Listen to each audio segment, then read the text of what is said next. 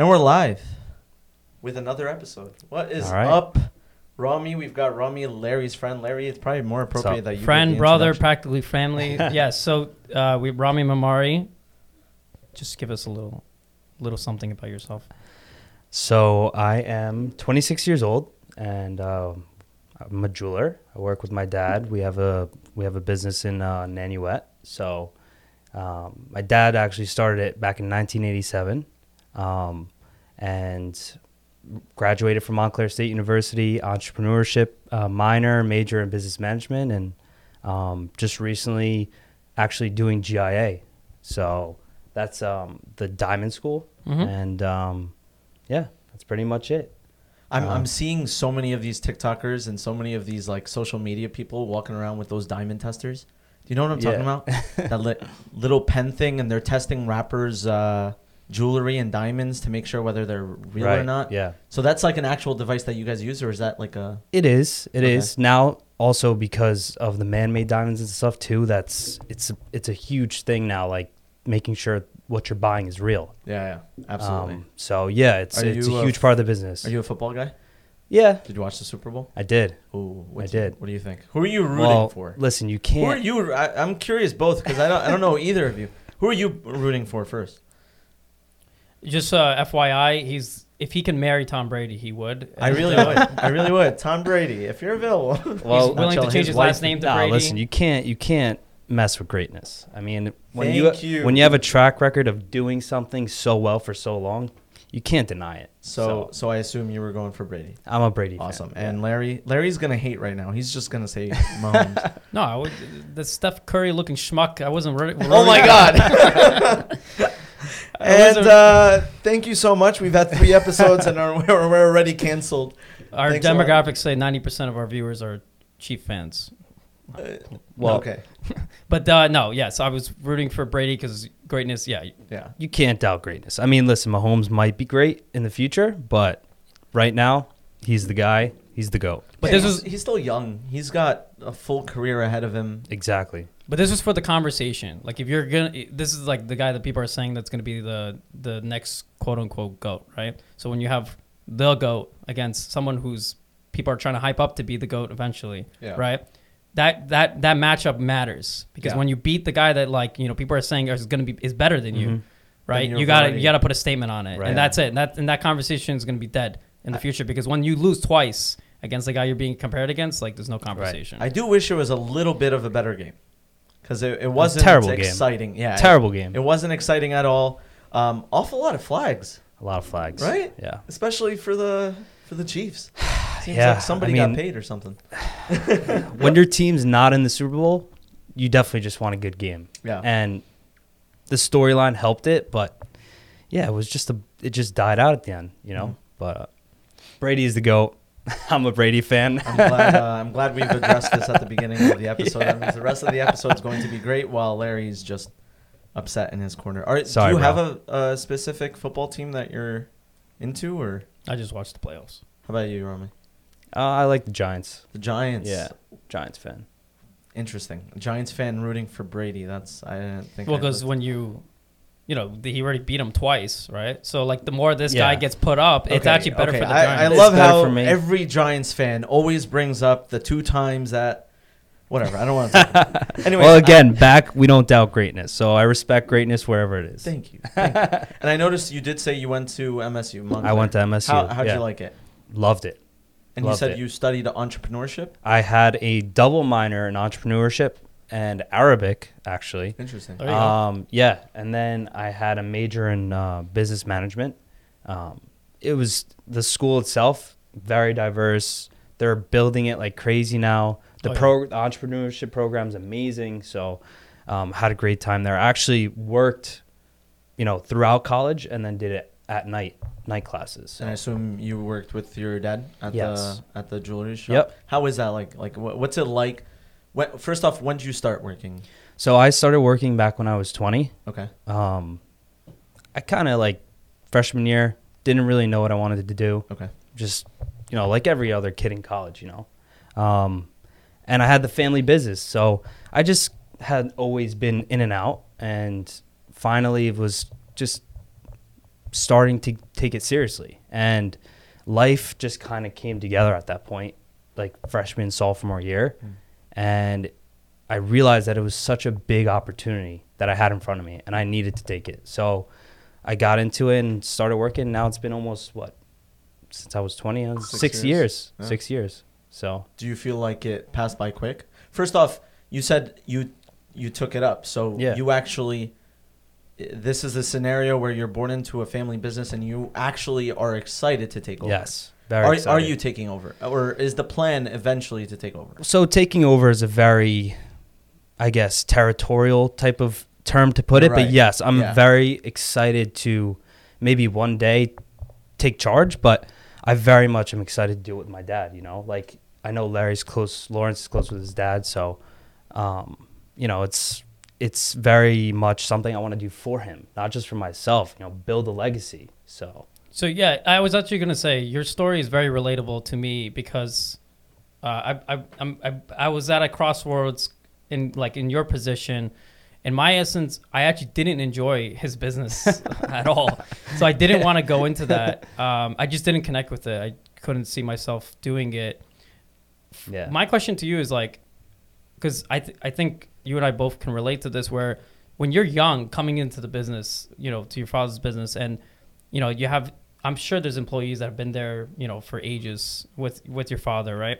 So how do you deal with the fact that they've seen you when you were a kid, and now you're in a position of, I don't want to really say authority, but you know, more respect, right? And how do you deal with that? Because for me, they've seen me when I was like a dumb kid.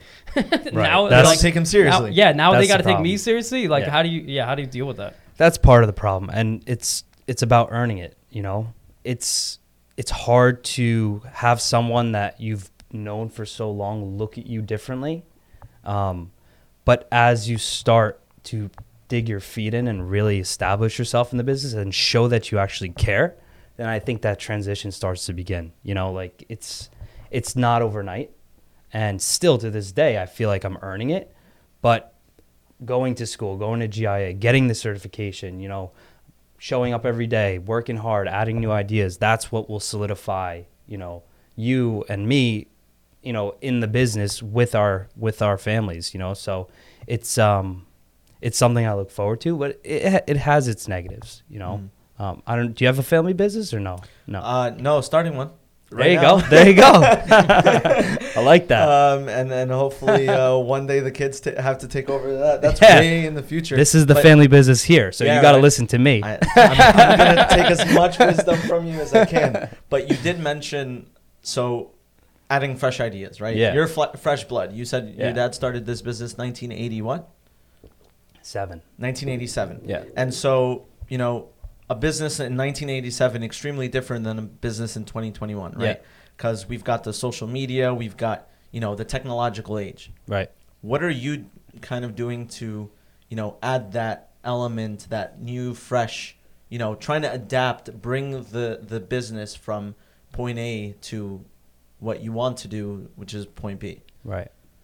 It's definitely a huge obstacle. Even though I'm pretty tech savvy with Instagram, and now I have built my own website, and Facebook and all these things that we grew up using just for fun now is a huge tool in business. But finding that thing that makes you different is very, very important, because now we could probably all agree that it's pretty saturated on social media now. I feel like everything is saturated. Yeah.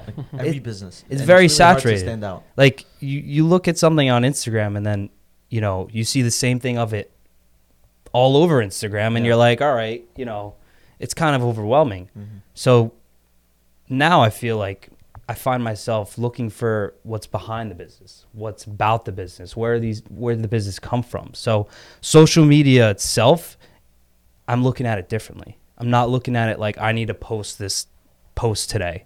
Now I'm looking for more of like quality content, like posting about, you know, the store and how we started and the actual meaningful stuff that sets us apart. Because otherwise, you know, you want a watch, you can go get a watch anywhere, but it's about the story behind it and where you got it and who you're getting it from. So Is that where you're taking advantage of our generation, where like Right. they actually care about like the meaning behind what they're Exactly. purchasing from? But then is there also a counter like thing against you where our generation is probably spending less money than the generation, you know, like our fathers? Yeah. When it comes to like especially rings and stuff like that, where people like, you know, people are like, you know, do I really need to spend this much money on a ring? Right. No, it's a valid point. I mean, the rings are getting crazy. I don't know if you guys know how much rings are at right now, but No, tell us. Yeah. you guys don't have you guys haven't been ring shopping lately, have you? Soon. Larry? I don't know if we can say this on air, but Soon. yeah, I mean, that's why the price has gotten to a point where it's shifting the market. Now, like diamonds, people are looking for man-made diamonds, right? People are looking for alternative routes to the same traditional thing that has been sold over time. So it's something where we have to adapt to as well, but people also have to understand the value of what they're purchasing. You know, that's where I feel, you know, if we could talk about it today too, it would really open people's eyes up to what they're actually buying. Because on Instagram, what I see is a lot of just quote unquote fake or costume jewelry, you know, and it gets thrown in the mix and you don't even know what you're buying anymore. Let's You get know? into it. Please expand on like, you know, what do people need to be looking for? What are they missing out on, and what they need to understand before they make a I'm purchase? going to start something writing like notes. Go ahead. Right. All right. Sorry. So basically, for example, you see a ring on Instagram. It says 14 karat, right? Now that can mean different things. 14 karat gold is actually a percentage of pure gold, which is 24 karat, and it's a stamp on jewelry to show that it's a certain percentage of gold. So 14 over 24 is 58%. So a ring that's stamped 14 karat should be 58% gold. Now, that same ring could look the same, but be 14 karat gold filled or gold plated, right? So you have something that a consumer thinks is gold, 14 karat, but it's plated. So that now ring that looks the same could be $20 versus $200. And that's where a lot of the mix up is coming. They see something for a certain price and it's 14 karat, but the deception of the description is what is throwing people off. They think they're buying gold. Boom. I see. So then how do you tell the difference? So number one, buying from someone who's reputable, or knowing enough to ask the right questions. So you know, if you see a listing that says 14 karat, you want to see if it's actually 14 karat solid gold or is it plated. That's something that, you know, you can learn, or you can go to someone and they should be able to tell you. And is that usually something you could deduce from the price? Like you look at a price and be like, yeah, there's no way. Yeah, exactly. So if something that's 14 karat gold plated, it should not be nearly as much as something that's real gold.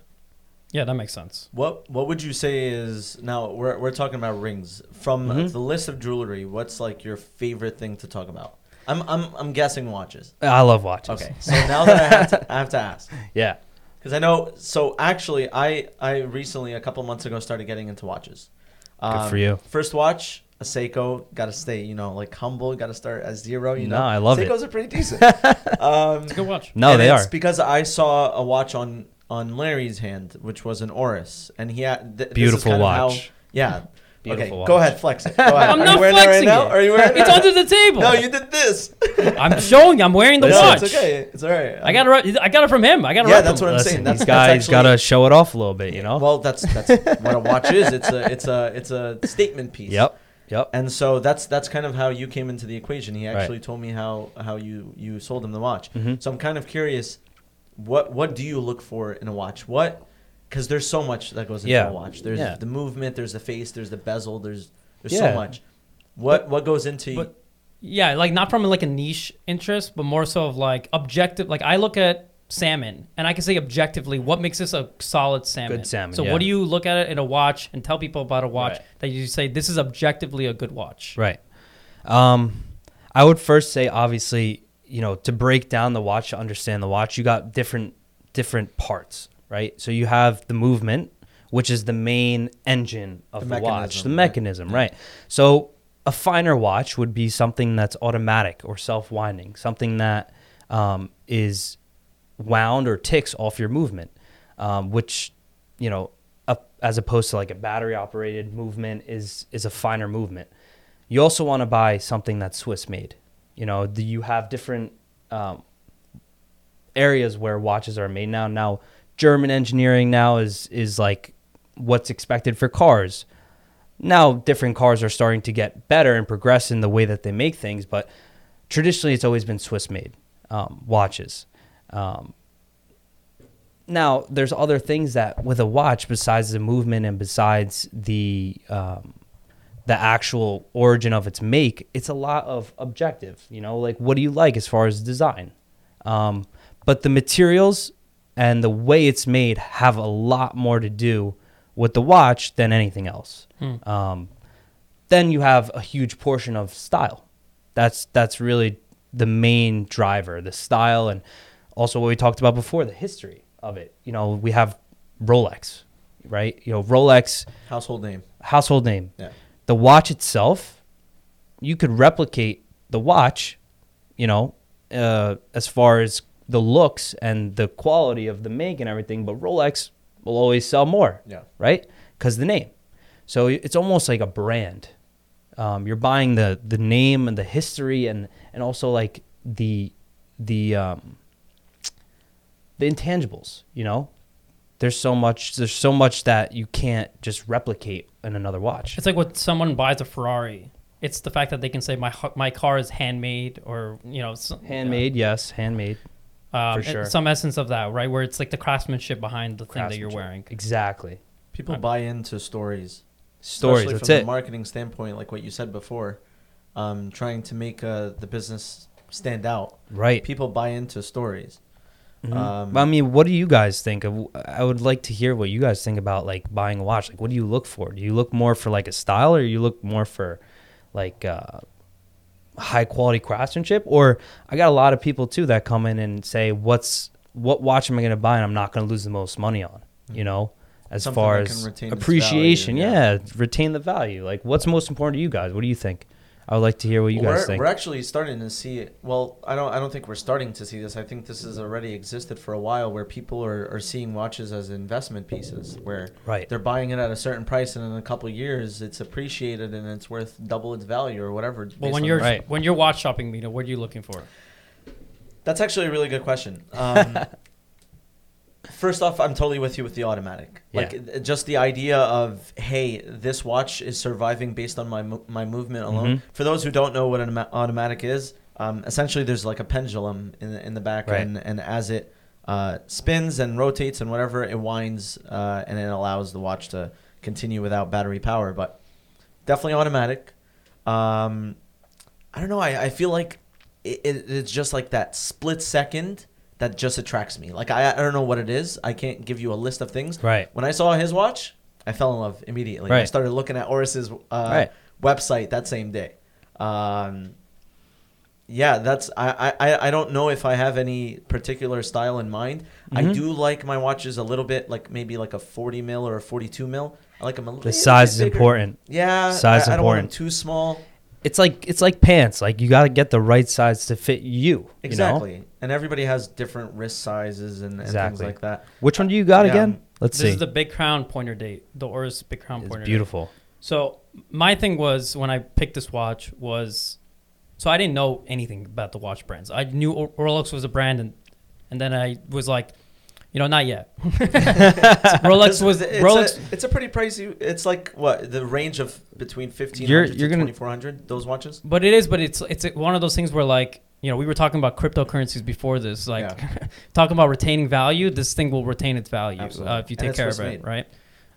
Exactly. So I was like, I had a certain price range So when I heard about Oris, another Swiss company, and I was told by you and my friend Mario, was like, you know, there's a really solid history behind Oris. They're no like new company or anything like that. Just decided to make watches. And the other thing he was emphasizing to me is, you want to get a watch from people who just make watches. You don't want a fashion like. The thing he was trying to explain to me, and I think what people just don't realize sometimes, is that when you're buying something as precious as a watch, you don't want to make it where buy it from a company that makes other things, where it's not their priority necessarily only to make watches, but they make anything else. And their carry is like, oh, you're buying, I don't know, what's like a typical fashion brand like watch that people buy? Michael Kors. Michael Kors. Stand 'em. See that? Yeah. Can't stand It's 'em. like a known thing. Michael Oof. Kors. And, Yeah. and I'm not much of a Movado guy. Yeah, Yeah. so then when people are saying I have a Michael Kors brand, people are like, oh wow, this must be a great watch. It's Michael Kors, right? Yeah. But if you look at it under the hood, it's a generic. It's not nothing much. And not to special. knock it, you know, it's to each their own. It's more of a style that they're shopping. Yeah. So when you get to a certain point, you know, you got to, you know, really understand what you're looking for. If you're just shopping for a style watch, then that's not a bad thing.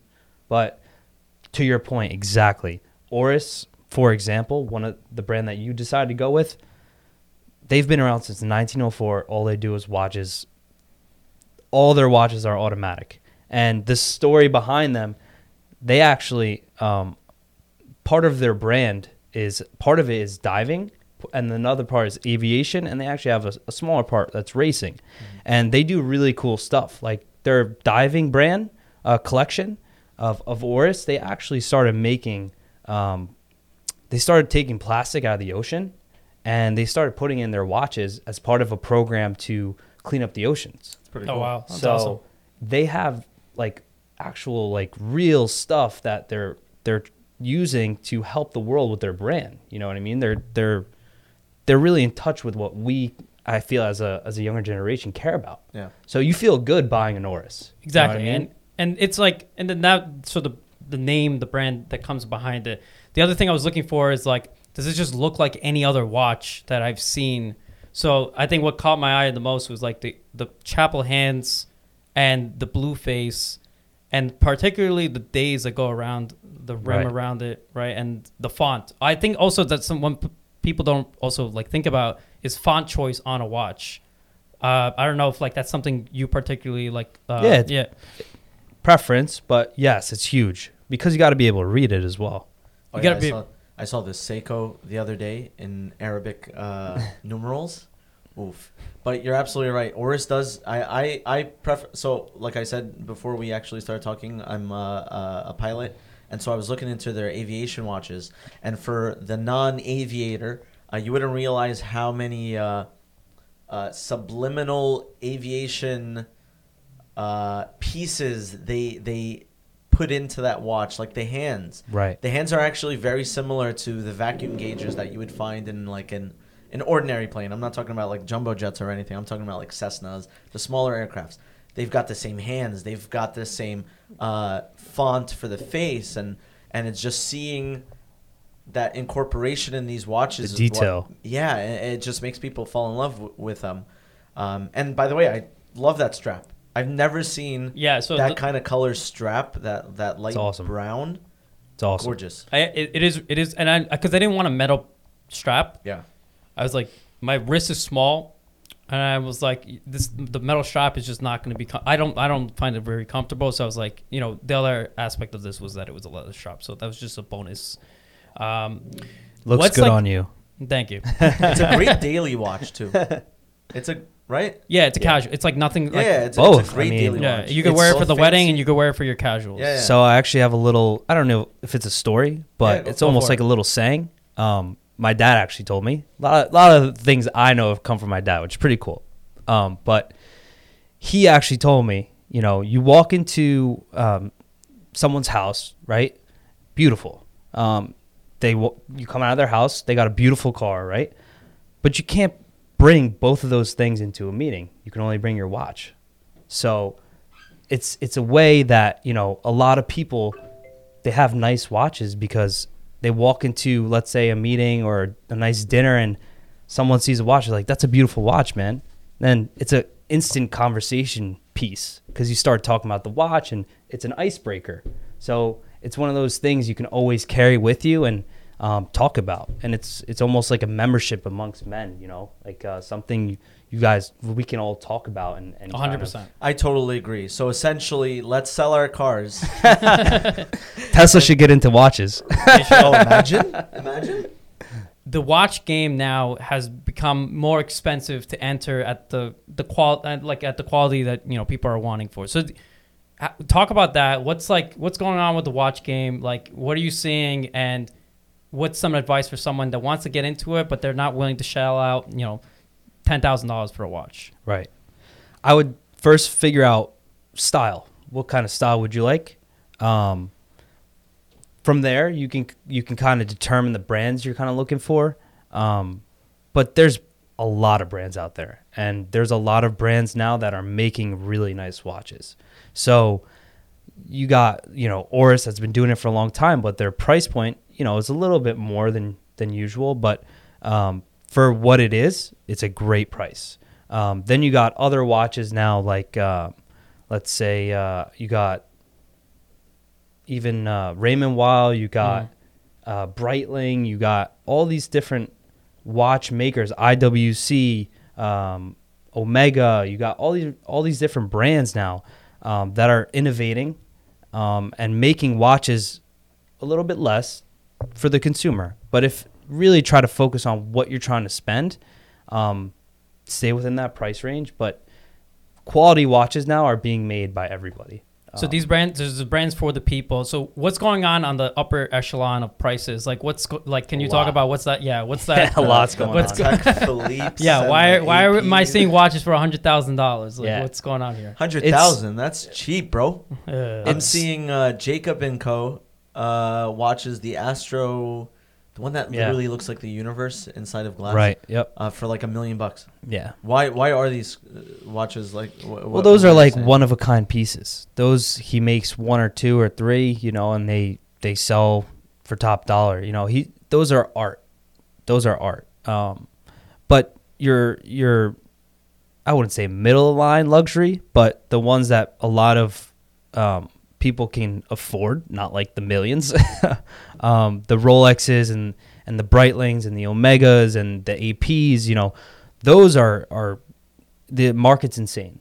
The market is insane. Rolex, it's something that perplexes a lot of people, where you see on their website a Rolex goes for $10,000, but you Google it and it's double the price. Yeah. And it's crazy. So how do you get who do you talk to when you want to get a watch for someone? How do you, without giving away the secret sauce? Yeah, right? yeah. What's your way of getting around that? So, because you can't get a Rolex just ordinarily, right? So in order to get a Rolex from Rolex, you're gonna have to either know someone and be a customer of an authorized dealer. To get it for retail, we're talking. Or you put your name down on a list. And these lists can be years. Yeah. Like few years, right? But you can get a Rolex any day. But the gray market now has opened up so much because Rolex has held their production, even to their own ADs. So if you carry Rolex, you might not even have the pieces that they make because they're not sending them to you. You know what I mean? And it makes sense, because why would they sell at retail when they can sell at gray market and make double the price? You know what I mean? So it's an artificial market that they made. The gray market now for Rolex is arguably more than, the regular retail that you could go buy from the store. This kind of sounds like I don't know whether it's Louis Vuitton or Louis Vuitton, or I remember somebody scolded me once because I can't tell the difference, but they like burn whatever doesn't sell at the end of the year to make sure that everything retains its value, or when the season's over, they ensure that everything that just not available so that the prices stay where they are. Stay where they are, exactly. And that, I think you're right. I think Louis Vuitton or something like that. I've heard that. I've heard that. Something like that. Something like that. We'll get like a lawsuit of like this. We can bleep out that. Well, we're in LSE, so we just made it. We just made a Oh, claim. congratulations! There you go. I'm curious though. What was your first watch? So my first watch was given to me again by my dad. The best watches are the ones that are given to you. Yep. Because So they come with a story, like literally out of the box. Something exactly. personal. 21 years old. I got a Breitling Crosswind. beautiful watch. And that watch is a couple $1,000s. And at 21, you know, just starting the jewelry business, it was exciting. It was like really exciting. And dealing with watches, I fell in love with them. I mean, it's just like an all about it, you know, like girls and shoes, guys and watches, you know? So, you can argue which one's more expensive of a hobby, but, my first watch that I purchased for myself is actually this one. Okay. Which is the Rolex GMT Master 2, and it's the black ceramic. It's a little bit different than your average one because I switched the bracelet. It usually comes with an Oyster bracelet, but I switched it to a Jubilee. So this one you won't find, you know, stock anywhere. And they actually discontinued this model, the GMT black. They might bring it back because of course they do. Yeah, you know. What attracted you to it? So what attracted me to it was the simplicity of the style, the black ceramic, the black dial, and the steel. I love that. You know, that color scheme can go with anything. Sporty and dressy at the same time, but also you have your regular Submariner that looks very similar to this, but I loved the GMT dial. So the GMT dial is specific to, you know, pilots, and it's got the 24-hour bezel, and it attracted me more. So I love the GMT. And now, you know, people might know the GMT as the Pepsi or the Batman. Those are the most famous GMTs. Explain that, because you mentioned that before we started the podcast, and I didn't understand that. Did like Batman wear it? But it's the color scheme. Okay. So the color scheme of Batman traditionally could be either black and yellow or black and blue. So the Pepsi black and blue, the Batman black and blue is this version, and the bezel is half blue, half black. That's why they call it the Batman. Okay, now that makes sense. Yeah. And they actually make two versions, the Batman and the Bat Lady. And the Bat Lady is the most new version, which comes with the Jubilee. So you'll find this watch, black and blue, and it's called the Batwoman. Mm-hmm. The Batman is my watch with a different bracelet with the blue and black.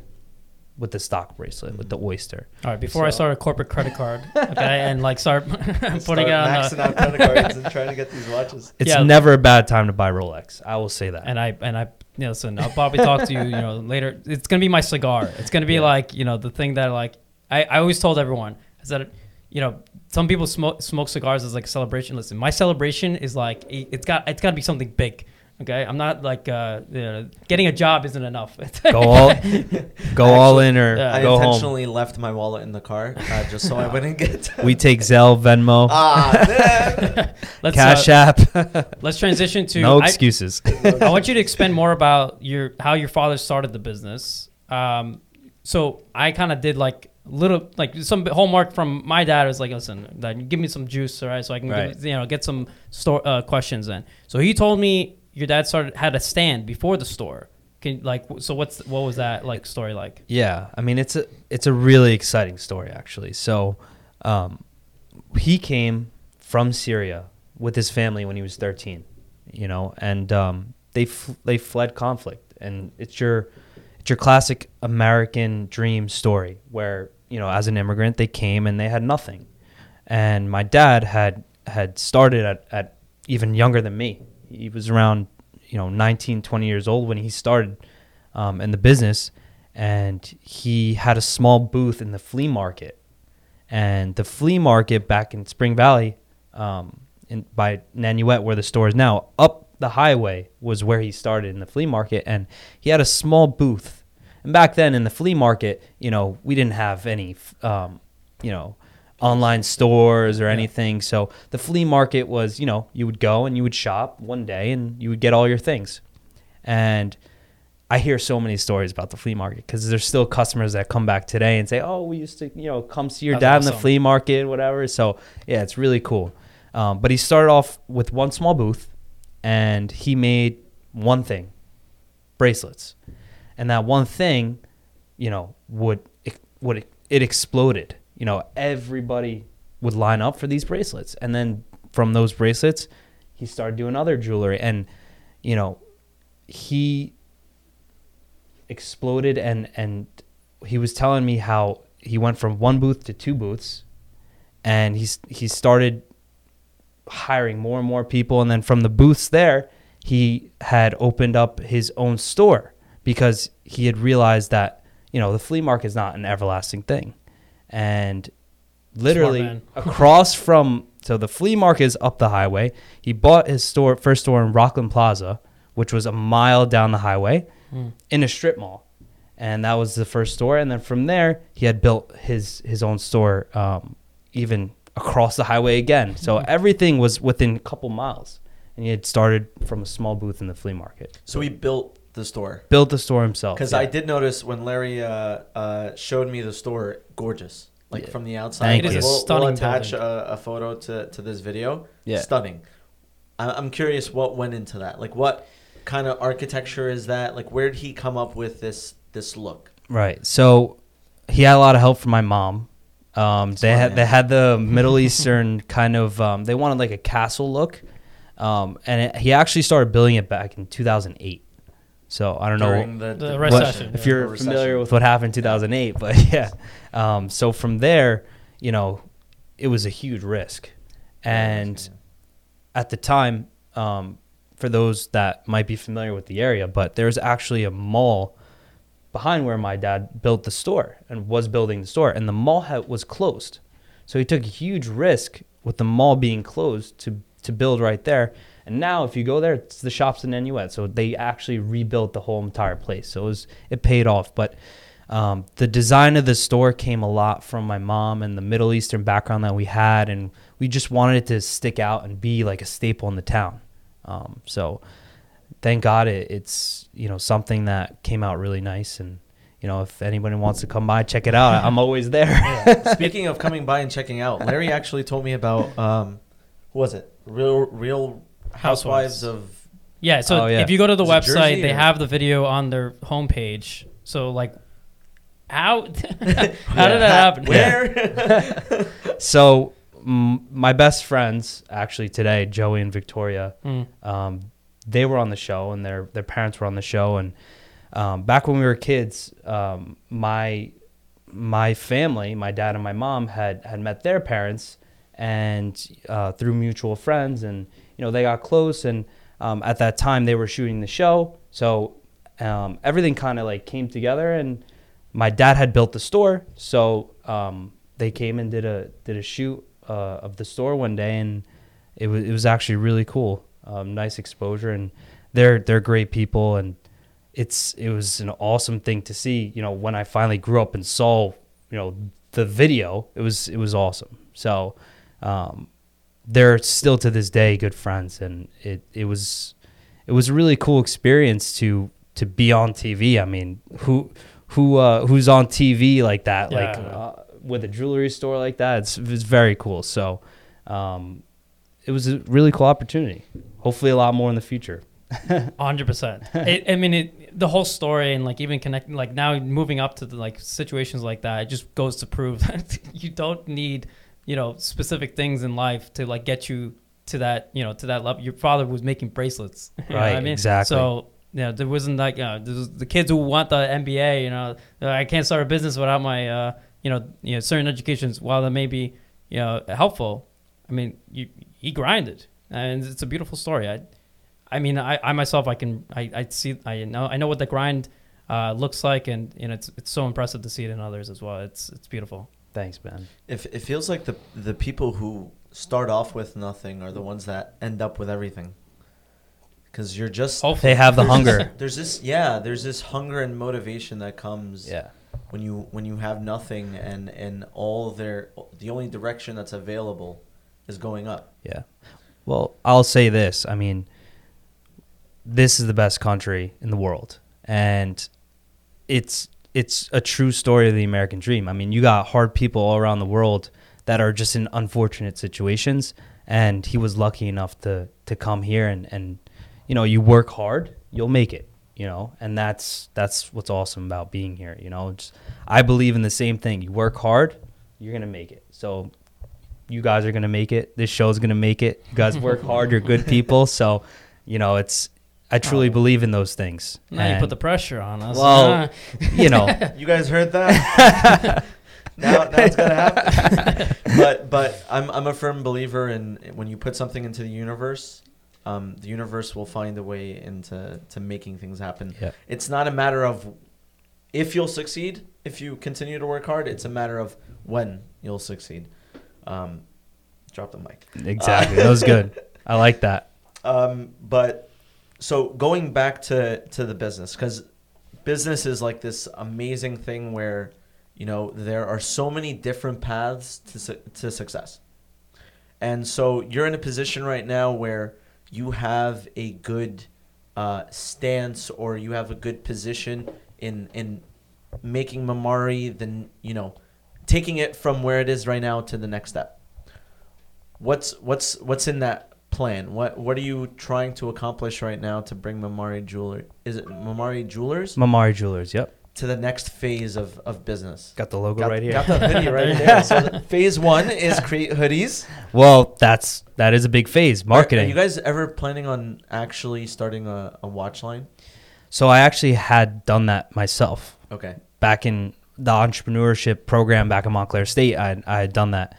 I'd done it with a couple friends. We got an order of like 500 watches, sold all of them. So it was a good project. But to start the watch, collection, it's a lot of money. It's a lot of money. Ton of capital. Ton of capital. So we stopped that. I figured, let's just sell what we got in the store first, and then I can do that. You kind of worried me there. Yeah. Me and a friend are actually starting a watch company. Really? Yeah. I was actually telling Larry this like a week ago or something. I want you to shut his dreams down. Okay? No, dude. You're close. Let me know. We made a prototype like a week ago, and the whole basis is, like I said, aviation geek. Yeah. My first instance was put a jet turbine fan inside of a watch case. Wow. And so I have this awesome friend who is a designer, is a industrial engineer or industrial designer, and he's already come up with like these amazing drawings and designs. And he actually used to work for a watch manufacturer. Dude, that's awesome. But now that I hear it's going to take a lot of capital. No, listen, capital, back to your initial question, is changing nowadays, because we always think about capital as money, right? But there's a different capital. You got Instagram now, and back to what I'm trying to do, you make your watches, right? Instead of spending, the money to advertise it, hit up all your friends, get all your friends to wear it, and then their friends start wearing it, and then that's capital right there. That's a different type of capital. That's your friends, that's your base, that's your immediate circle. So that's something that's huge. A lot of people now are shifting towards, is building their empires or their businesses through social media like that, rather than doing the traditional way of just marketing something. Yeah. That's a different type of marketing. So get all your boys to wear. I'll wear one. Let's do it. I'm gonna send one to you and one to Larry. Larry, you're gonna have to put the Oris. Just wait for a couple days. I'm gonna look at both, and And I'm you're gonna make decide. a decision. Okay. I can't guarantee you anything. Well, that's a huge compliment if he puts the Oris down and wears yours. But speaking of marketing, Yeah. because that's actually the business that I'm trying to grow. This studio we're actually in is for a marketing agency that we started, and we've seen significant growth. Beautiful studio, by the way. We're trying over here with what we have. Yeah. Hopefully, I don't even know which camera to look at. This one's your shot directly. The middle. The middle. All right. Yeah, that's your camera. This is There we my go. good side. So. Sorry, go ahead. No worries. So we're seeing a crazy shift in marketing, like exactly like you said. Instagram is ridiculous right now. Right. TikTok, crazy. Wild. These algorithms can make somebody from nothing to something like Charlie D'Amelio, bro. Do you know who that is? I've heard of her. Okay. Right? This girl Her? is yeah, her. She's doing business really right. Like, this girl's extremely young. Became a TikTok star. She's got a ton of money now. She's extremely successful. She's branching out to other revenue streams because she's intelligent, right? Because eventually TikTok is one day going to plummet. So she's taking advantage of the TikTok platform to grow other platforms. And so we're starting to see a lot of YouTubers who are doing advertising and sponsorships and things like that. Have you ever like considered anything like that? Have you seen any success with anything like that? I have. Yeah. I mean, it's proven, right? I mean, all these people are gaining all these followers and making, a killing, right? They're doing well.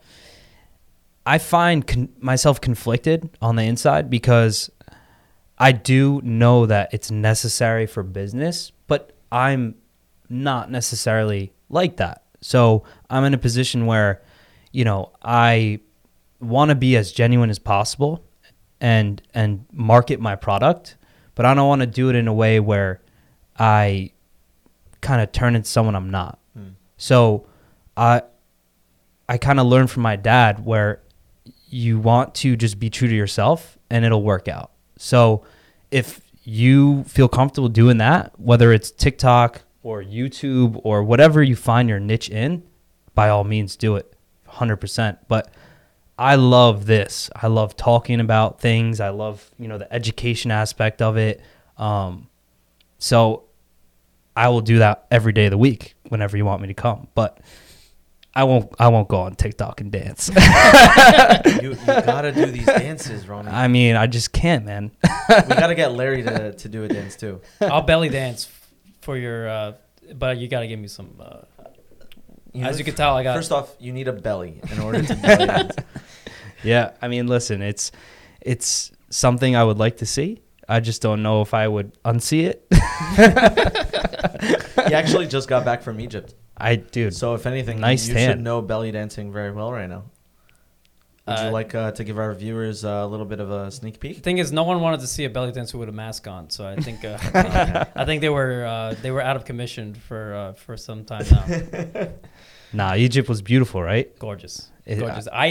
One day we're gonna not do it here. We're gonna all go over there for a part 2 interview. I think for a podcast. Oh yeah. Ooh, I'm so down. Right in the middle of the Nile. Have you ever seen like what's the craziest watch you've ever seen on a celebrity, or is there like this watch that you hold near and dear that that's the goal, and once you get that watch, once you acquire it, you're like, hey, I made it? Yeah, I mean, there's a couple watches on my list. There's always watches on the list, You always got to have a few that you're striving for. The Sky Dweller is my favorite. Ooh. The Sky Dweller. I don't know if you guys know what the Sky Dweller looks like. It just sounds like it's speaking. Sounds cool, right? Sky Dweller. Yeah, right. Sky Dweller. But like dwelling in the sky. Exactly. No, it's a beautiful watch. If nobody knows what it looks like, Google it. Yeah. The color scheme that I would probably go for is like either a crisp white dial with stainless steel, all stainless steel. Casey knows, my girlfriend, that I want that for my wedding. So if she watches this, Casey, you're wrong. we need you to go to Mamari Jewelers to fund Rami's watch purchase. That's the problem. Who she go to for the watch for? She's got to talk to my that's dad. interesting because you're probably the one that's gonna offer the discount. Yeah, she's gonna have to pay double the price. Right? What? Before we cut off, you were about to ask something. No, Okay, continue. cool. I don't remember. I feel like that's the type of watch where you're like, hey, this is probably gonna cost as much as the wedding.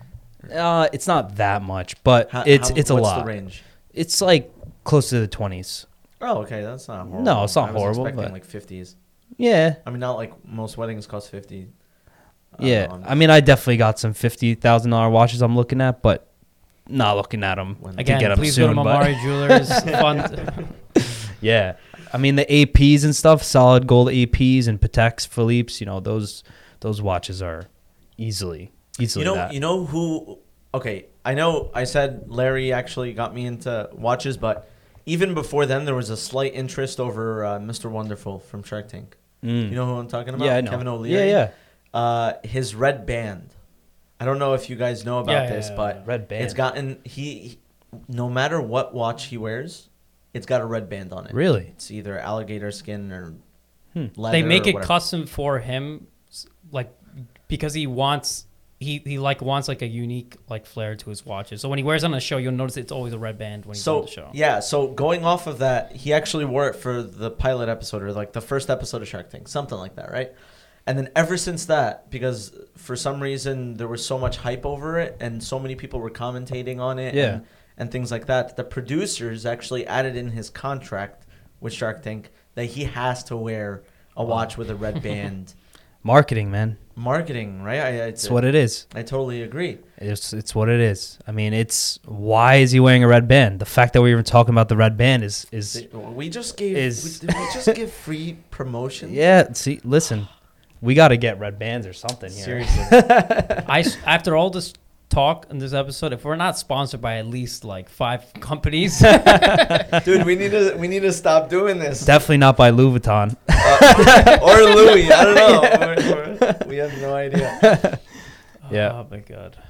No, but sorry, go ahead. No. It's really interesting, right? I mean, psychologically, that's what you think about. It's the smallest thing, but you start to talk about it, and then it becomes a thing. It's really interesting. Was there ever a crazy instance where a watch really came in clutch for a conversation? Whether it's networking, whether it's, just getting your foot in a door for something? Always, dude. Always. I want to hear a story. Always. Do you have a story off the top of your head, or? I have a couple stories. Let's hear it. So I'll literally not be in work mode. I'm out. So we used to go to this place called Lavo, and Lavo is in the city. It's a restaurant / nightclub. And on Sunday night, you show up 9:30 at night, and you have a nice dinner, and they have theme nights, and then the lights go down at 11, and it turns into a party. They take the cloth off the table, and you stand on the table, and you dance, and it's really, really... Wait, a party? What is that? Is that the thing that they used to have before the pandemic, or? Oh, yeah. I don't remember those. I forget how to spell it sometimes, right? but I've been there, right? And I'm in full party mode, and someone from across the room will come up to me and be like, dude, that's a nice watch. I'll be like, thank you. And then he'd be like, where you from? I mean, I'm from, Nanuet area, and oh, dope. Like, what do you do? I'm a jeweler. Oh, sweet. I've been looking at watches like so-and-so. And it just leads into a conversation just because the guy across the room saw the watch on me. So multiple occasions, it brings people together, talking, and it also leads to business. But it's beautiful where you're coming from, because you're coming from a business that like literally hits all, like everyone is going to need jewelry at some point in their life, right? So like if I wear wear the nicest Oris ever, right? And someone's coming up to me, what do you do? Programmer. So long, nerd. It's like it's beautiful where you're coming from, because it's literally an instant gateway to what you do. Yeah. So it makes total sense as to why you put such an emphasis on what you wear, because it matters, right? And that's how people can attract. Who's gonna buy from a from a jeweler that's that's not dressing in style, right? Right. You're only going to attract those who are watch people too, because nobody's going to notice the watch unless they're a watch person. Exactly. I mean, obviously, depending on how big it is, maybe a non-watch person will see something really shiny and be like, ooh, yeah, what is that? But exactly what Larry is saying, you've got people who are watch people who love watches, and they see this on your hand, and you're a provider of watches. So yeah, man, it's a perfect relationship. It's just comes together nicely. It's a good feeling. I mean, the business itself is more just like a happy occasion business. People are buying watches for weddings or for gifts, and people come in for rings, and they're getting married and engaged, and the business itself is happy. It's not, some points are sad, I guess, but most of it is happy. So it's very much a business I love. It's actually really, I've never thought of it like that. Like, yeah, it really is a happy business. It's a happy business. Nobody goes to the jeweler like, yeah, well, I mean, unless you're selling, unfortunately, your things, or you break up and you have to sell it. But yeah, it's a huge factor in what people don't realize, like what they want to do for the rest of their lives. Like, you want to wake up and do this every day. Like, you want it to be happy. You want to help people. Similar to how people feel like the restaurant business. Like, who's coming into the restaurant? Like, damn. Yeah. I mean, unless you're going there like single, like or your date stood you up or something. But speaking of, you were mentioning nightclubs before. So speaking of something that happens all the time now. So what was like 2020 like at the business? Like, how did you have to pivot How did like Corona essentially like hit you guys? So back when this happened in March, right? I mean, it affected everybody. Like shut down, total fear. Yeah. Nobody knew what was going on. We were closed for like a month and a half, 2 months. And it was really scary. Like everybody was terrified. We slowly started to do like appointments. So we have a big enough store where, you know, you can come in and have plenty of space. Capacity is pretty decent. Yeah, you can have plenty of space if we have a couple people in the store. You're on one end, you know, another customer is on the other.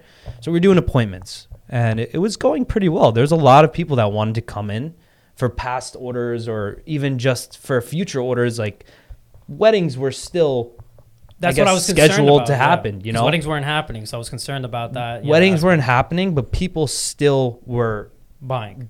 like assuming that this was hopefully going to be over relatively soon, because don't forget, May, June, like this was almost gone. Yeah. Right? Like people were almost back to normal. Yeah. So we fully opened up in May, and as far as pivoting, thank God we didn't have to pivot too much because we had a pretty strong online presence. So anyone who wanted to reach us would reach us through our website or reach us through email. But I saw firsthand a lot of people that weren't like very much social media savvy or weren't giving their customers an opportunity to reach out. They were damaged pretty roughly, you know. But we were lucky enough where we actually got busy at one point in May, June. Like people were coming in because they haven't been in a couple months. So it was very surprising. Well, because I think people saw that similarly to restaurants in the sense where like when restaurants didn't pivot, they fell off. But the restaurants Right. that did pivot, they did so well and they got insanely busy. I go to Ridgewood sometimes and it's just packed some restaurants. You guys did, you know, stood strong like through it, and you're saying like you're getting busy because you're making it better than, you know, competition that, you know, couldn't pivot as well. They didn't have maybe the social media presence like you're saying. And so that's a testament to you and the business itself, and that's amazing to hear. Right. Thank God. And again, I've mentioned my dad a lot through this, right? And he is a very wise person. And sometimes you just have to sit back and respect. Remember, respect greatness. Yeah. He has thought of all this 15 years ago because he knew if he was in that flea market or in that strip mall, he would be controlled by someone else. So he knew his ultimate destiny was to build his own store under his own supervision because he knew, God forbid, any situation, nobody can tell him what to do. He took the control into his own hands. In his own hands. Yeah. So thank God when this pandemic hit, you know, nobody could tell us, you know, you can't have anyone in your store because we were our own store. And we did all the safeguards. We had the plastic, we had the sanitizer, we had the masks, we had the social distancing. But there's people down the street, you know, controlled by the mall that couldn't even open. Yeah. And So- I was going to literally tag along that. I've been in your store during the pandemic, and you guys are taking it very seriously. I even saw that you had a whole basket of masks that you're giving out to people. So you guys are taking it super seriously, and you're helping out anyone to make sure that it's all safe and You have to be safe, man. I mean, it doesn't hurt to be safe, and as long as everyone feels comfortable, then it doesn't hurt, you know. Totally agree. I'm kind of curious what the competition is like in that industry, in the jewelry industry. Is it more of a camaraderie ship where, you know, jewelers are looking out for one another, or is it more like a cutthroat blood? competition? Yeah. Is it a bloodbath, or is it, you know? It's a bloodbath if you want to make it a bloodbath. Okay. So it's very much in our area, like amongst the jewelers that I know, camaraderie, because most of my family's in the business. So I got my dad's brother and my dad's sister. So my aunt and uncle are both jewelers. My uncle has been a diamond dealer on 47th Street for 40 years. Everybody knows him up and down the street. Walking down the street with him, it's like a celebrity, like Bassam, hey Bassam. So he's also one of my role models, like very, very good person. And people in the business generally want to help each other. But then you have the other side of the business, the shady side, but that's with every industry. But in general, it's camaraderie. And like I said, it's very competitive, but it's something where, you know, it's a service-based industry. So if you compete with somebody and you're trying to hurt the other person, you know, you're wasting your own energy you're focusing on them, right? So you put the blinders on, you just do what you can do, and you focus on your thing.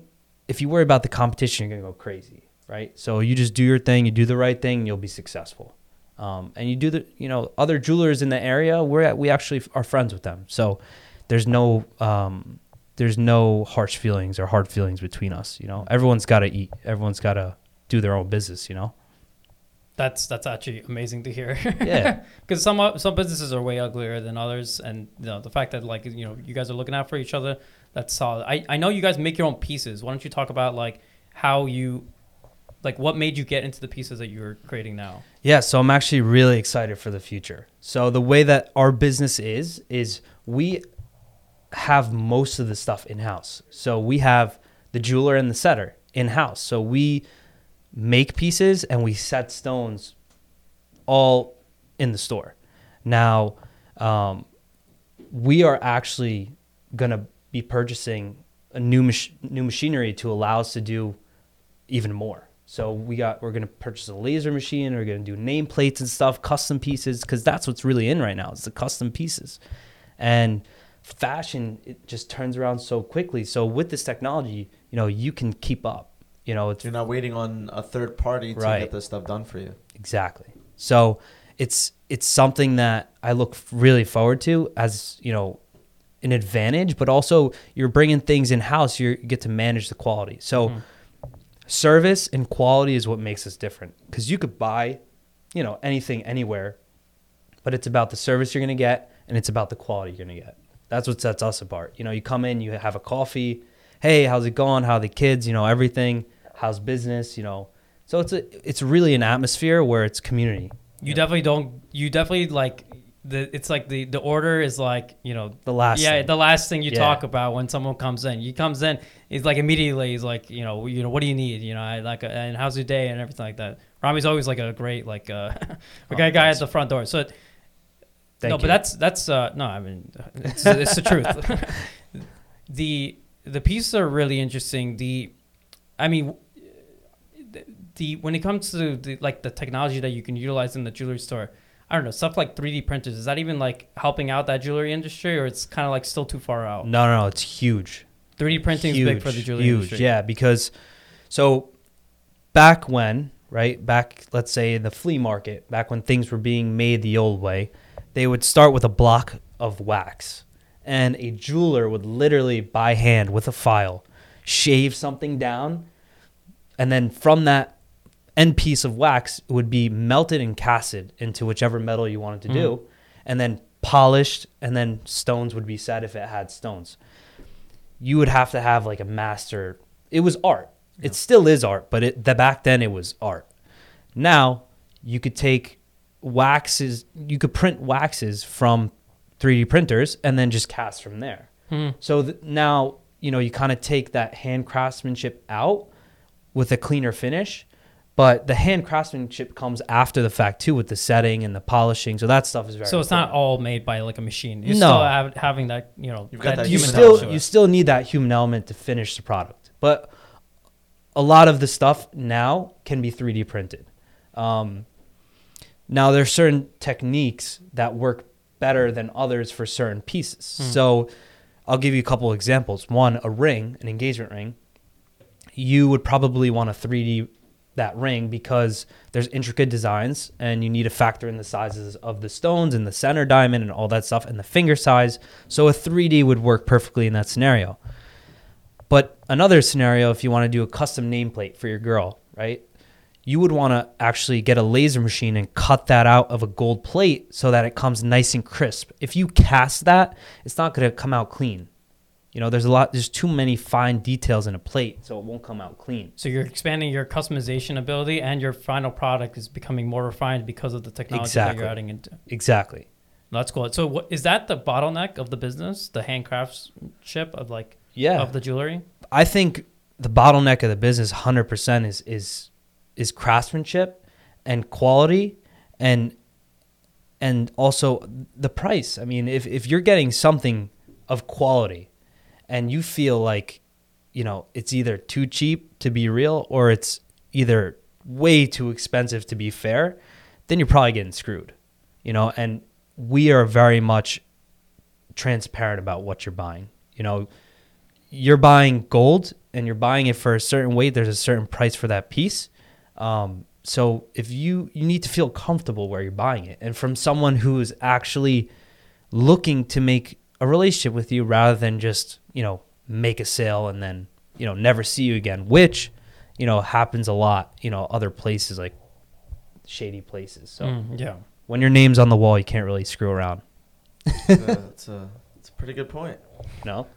So it seems like you guys are going about your business with a lot of pride and dignity, which is something which is really good, because a lot of people, you know, don't prioritize that dignity, where they're like, hey, a buck is a buck. You know, whether I get it or not, how I get it, the means of getting it, all that matters is I get it. And so I have a ton of respect for this methodology of prioritizing, you know, the customer, the service, all that. And I really like what Larry said, how you guys make it feel like the order or what you've gone into the store to purchase is the last thing on the conversation list. Yeah, man. It's super special because it's something that we build. We find that building a relationship and long-term customer is how we've survived. We don't try to, you know, get you for every transaction. We know in good faith, if we do right by you, you'll be back for the next thing. And that's really what's propped us up all these years. So Yeah, try to make a business off screwing someone. That will really get you far. It's not gonna last. it's not great. It's not gonna last long at all. Yeah, we make pretty good coffee too. We were talking about crypto. I can attest to that. We were talking about crypto before the show. You accepting crypto? I'm along for the ride. I don't know if I accept it because I don't fully understand it. I don't think anybody does. I don't fully understand what's going on. I've been trying to learn blockchain Yeah. and just grasp the idea. I still can't. Yeah. I mean, we were talking about Dogecoin before, right? We were Doge, talking about Dog? Doge. Snoop Yeah. Dogg coin now. I think it's Dogecoin, but the meme is dog. Like they Yeah. put an image of a dog over I think I saw today too. Snoop just changed his last name from Snoop Dogg to Snoop Doge or something. it. Snoop We're gonna Lion, have to I thought. confirm that. Was it Snoop Dogg? I thought he went to Snoop Lion, but now he's Snoop Doge. I think so. You're joking. We can try to confirm that, but He's I'm definitely pretty sure it's Snoop invested, Doge. and he's trying to use this as a stunt Yeah. to try to get people to invest in it or whatever the case is. So I'm Yeah. not gonna be able to get a ring with Doge. Yeah, not yet. I don't know, man. Don't buy Doge, okay? For the people that are watching this, buy something that actually makes more sense. Bitcoin at least. Tesla. Larry and I are very, very large advocates of Tesla. So. Dude, Well, Tesla, I mean, listen, the Kramer effect, we were talking about that Yeah. too. Just the psychological effect when people start talking about something that it skyrockets, but Tesla's doing some pretty incredible stuff. They're investing in the future. Well, your Kramer effect is like through social media in some sense, where you want to give it to someone who's like, you know, millions of followers to wear a piece of yours. Is that like a strategy you've been implementing? Yeah, I mean, yeah, when it's just natural. It's human psychology. When you see someone that you idolize wearing something, you're like, damn, I want that. Yeah. And then when you have it, you're like, yeah, you know, I got it. Like you feel good about yourself. So the psychological aspect of the business now has changed towards that, you know, along with other things. I mean, the stock market's just, everyone's getting into the stock market now since COVID has come and everyone's home, Robinhood, Stimulus checks. you know. Oh, Yeah. Yeah, it's crazy. Stimulus checks. I didn't get one, but Me neither. I paid for it. yeah. I mean, taxes. Well, we're all gonna be paying for it too. Yeah, right? Don't forget, a lot of people don't know that. Season. But that probably helped business. People got some extra cash. Who knows? Yeah. They probably made some purchases. It probably prevented the economy from completely, Yeah. you know, just falling apart. I heard something interesting too, though. Like, some people are doing worse, and it's really unfortunate. But other people too now, if you could do your job from home, you're paying less as far as expenses like traveling and going out. So like more people have, I guess, disposable income. Yeah. So you're not going away on vacation. So, you know, they're coming to the jewelry store and buying things like that. They're So not paying for gas. They're not paying for Yeah. cars. A ton of people are. And it was power to mobility. Like people, where my work is software engineering, and people are going to Texas. People are going to these other states. Because like, why do I need to stay where I am? I could work from anywhere. Yeah, I could work you from- yourself were mentioning that you were considering going back to Egypt to work from there. I'm really considering working working from home there for like a month. I don't know. It was a ton of fun. And it's very possible. It's just a 7-hour difference. It's really the dagger, but Oh yeah.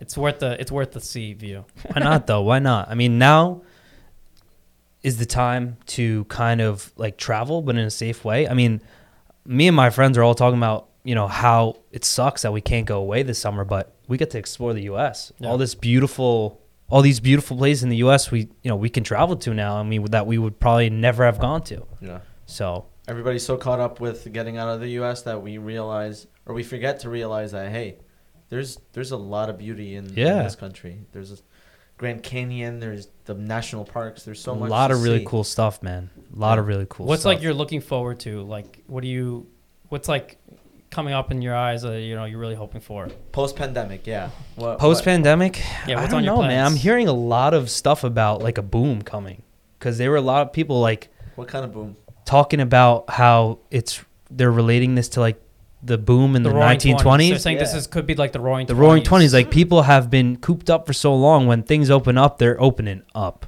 Ooh, So that's what I heard. But I'd be behind that. yeah, man. I mean, also they might be excusing people's student loan debt or something like that. Federal loans, yeah. I heard. Yeah, so that would definitely help the boom. About that. Really excited about that. That would I help think the boom a lot. 10K. I mean, listen, yeah, anything I don't- helps. Listen, yeah.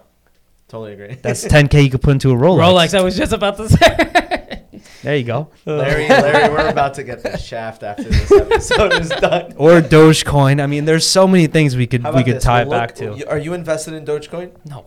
Okay, so he's. I not should gonna get buy a into some Rolex meme today. stocks just for like play money. Don't get into any crap Yeah, stocks or currencies. we don't endorse this at Yeah. all. And talk to a financial advisor. I think there's some legality things. Yeah, please Absolutely. do not take our I our appreciate that. financial We are advice. not legal service providers. that's- Yeah, whatever. put a Thank you little for the- disclaimer right here. Yeah, absolutely. But Rami, I've learned a ton from you. This was such a good conversation, Larry. I think this It probably deserves a tops- part 2. I think. Yeah, man. This tops one. I think our episode so far. Not just from the content standpoint, but I mean for everybody watching, Larry and I, we're learning as this goes too. I mean, there's a lot that goes into being a good host. And I think we're Great hosts. You guys are great hosts. we're trying. I We're gonna put your appreciate that. quote like on the like social medias, like quote from our. Yeah. That's our first review. There Yeah. you go, boom. Yeah. There you go. But thank you so much for having us on. Thank you, for guys. being on. What a closure. We learned a ton. Yeah, I'm like I said, we're trying over here. Nah, you guys are doing great because What it's is- real. It's real stuff. You're being genuine. And we're also taking this, when we started this podcast, we took it as Larry and I are both extremely open-minded individuals, and we want to learn as much as possible. And we like to retain information. So, I mean, we've gotten a nice, scratch of the surface of your industry and a lot from you. And this is definitely not the only part. There will definitely be a part 2. Hopefully when the snow goes away. Yeah. That way we can find better parking. Better parking, exactly. What's yeah. how are people can reach out to you? Like, how can they find Mamari? Like, talk about how they can reach out to you. So you guys can easily find us on the website, the Instagram, MamariJewelers.com or at Mamari Jewelers, Instagram, Facebook, all that stuff. Come visit the store even. I mean, there's plenty of ways to reach us, via social media. You could always give me a call at the store. I'm usually always there. And, I'd love to help anyone looking for any type of jewelry, watches, rings, all that stuff, because I love doing it. I love helping people, again, find happy gifts for happy occasions. So. Do you have any like deals that are going on that people can like take advantage Any of? promotions? Yeah, man, always deals. Always deals. That's what I love to hear. That's what I love to hear. And Always especially deals. going into jewelry. I love talking to a person instead of going on the website because now you're like, hey, you get to see the jewelry in person. You get to talk to the salesperson. negotiate because we're Egyptians and Well, that. negotiating is a huge part of the business, I guess. that actually opens up another question. So, but tell us what promos are going on and deals do you have going on? So promos in general, like we have, nice promos on watches all the time, 15% off. We carry Michelle, Oris, Raymond Weil, Movado, Bulova, Victorinox, Swiss Army, all those watch brands. We also carry a couple designer brands like Allure, Cheriol, and we have a ton of our own stuff too. So the promotions vary from time to time, but we'll always take care of whoever comes in. But there's also a really, really cool promotion for people who are getting married. We're giving a free ring with the purchase of a precious metal ring. So it's really cool when people, because guys don't really want to wear like a nice ring every day, but they got that free one that they can wear to the gym, and they have something nicer they could wear when they get married and stuff. That's amazing. That's genius. Yeah, it's really cool. Yeah. And lifetime warranties on both, which is pretty sweet. Can't beat that. Thanks again for being on. We really had a ton of fun. And for our listeners and our viewers, you guys know where to find us. We're on Spotify, we're on Google, we're on Apple, we're on YouTube. The Anomaly Talk podcast. We really hope you guys enjoyed this episode. Larry, say one more word and lead us out. Peace.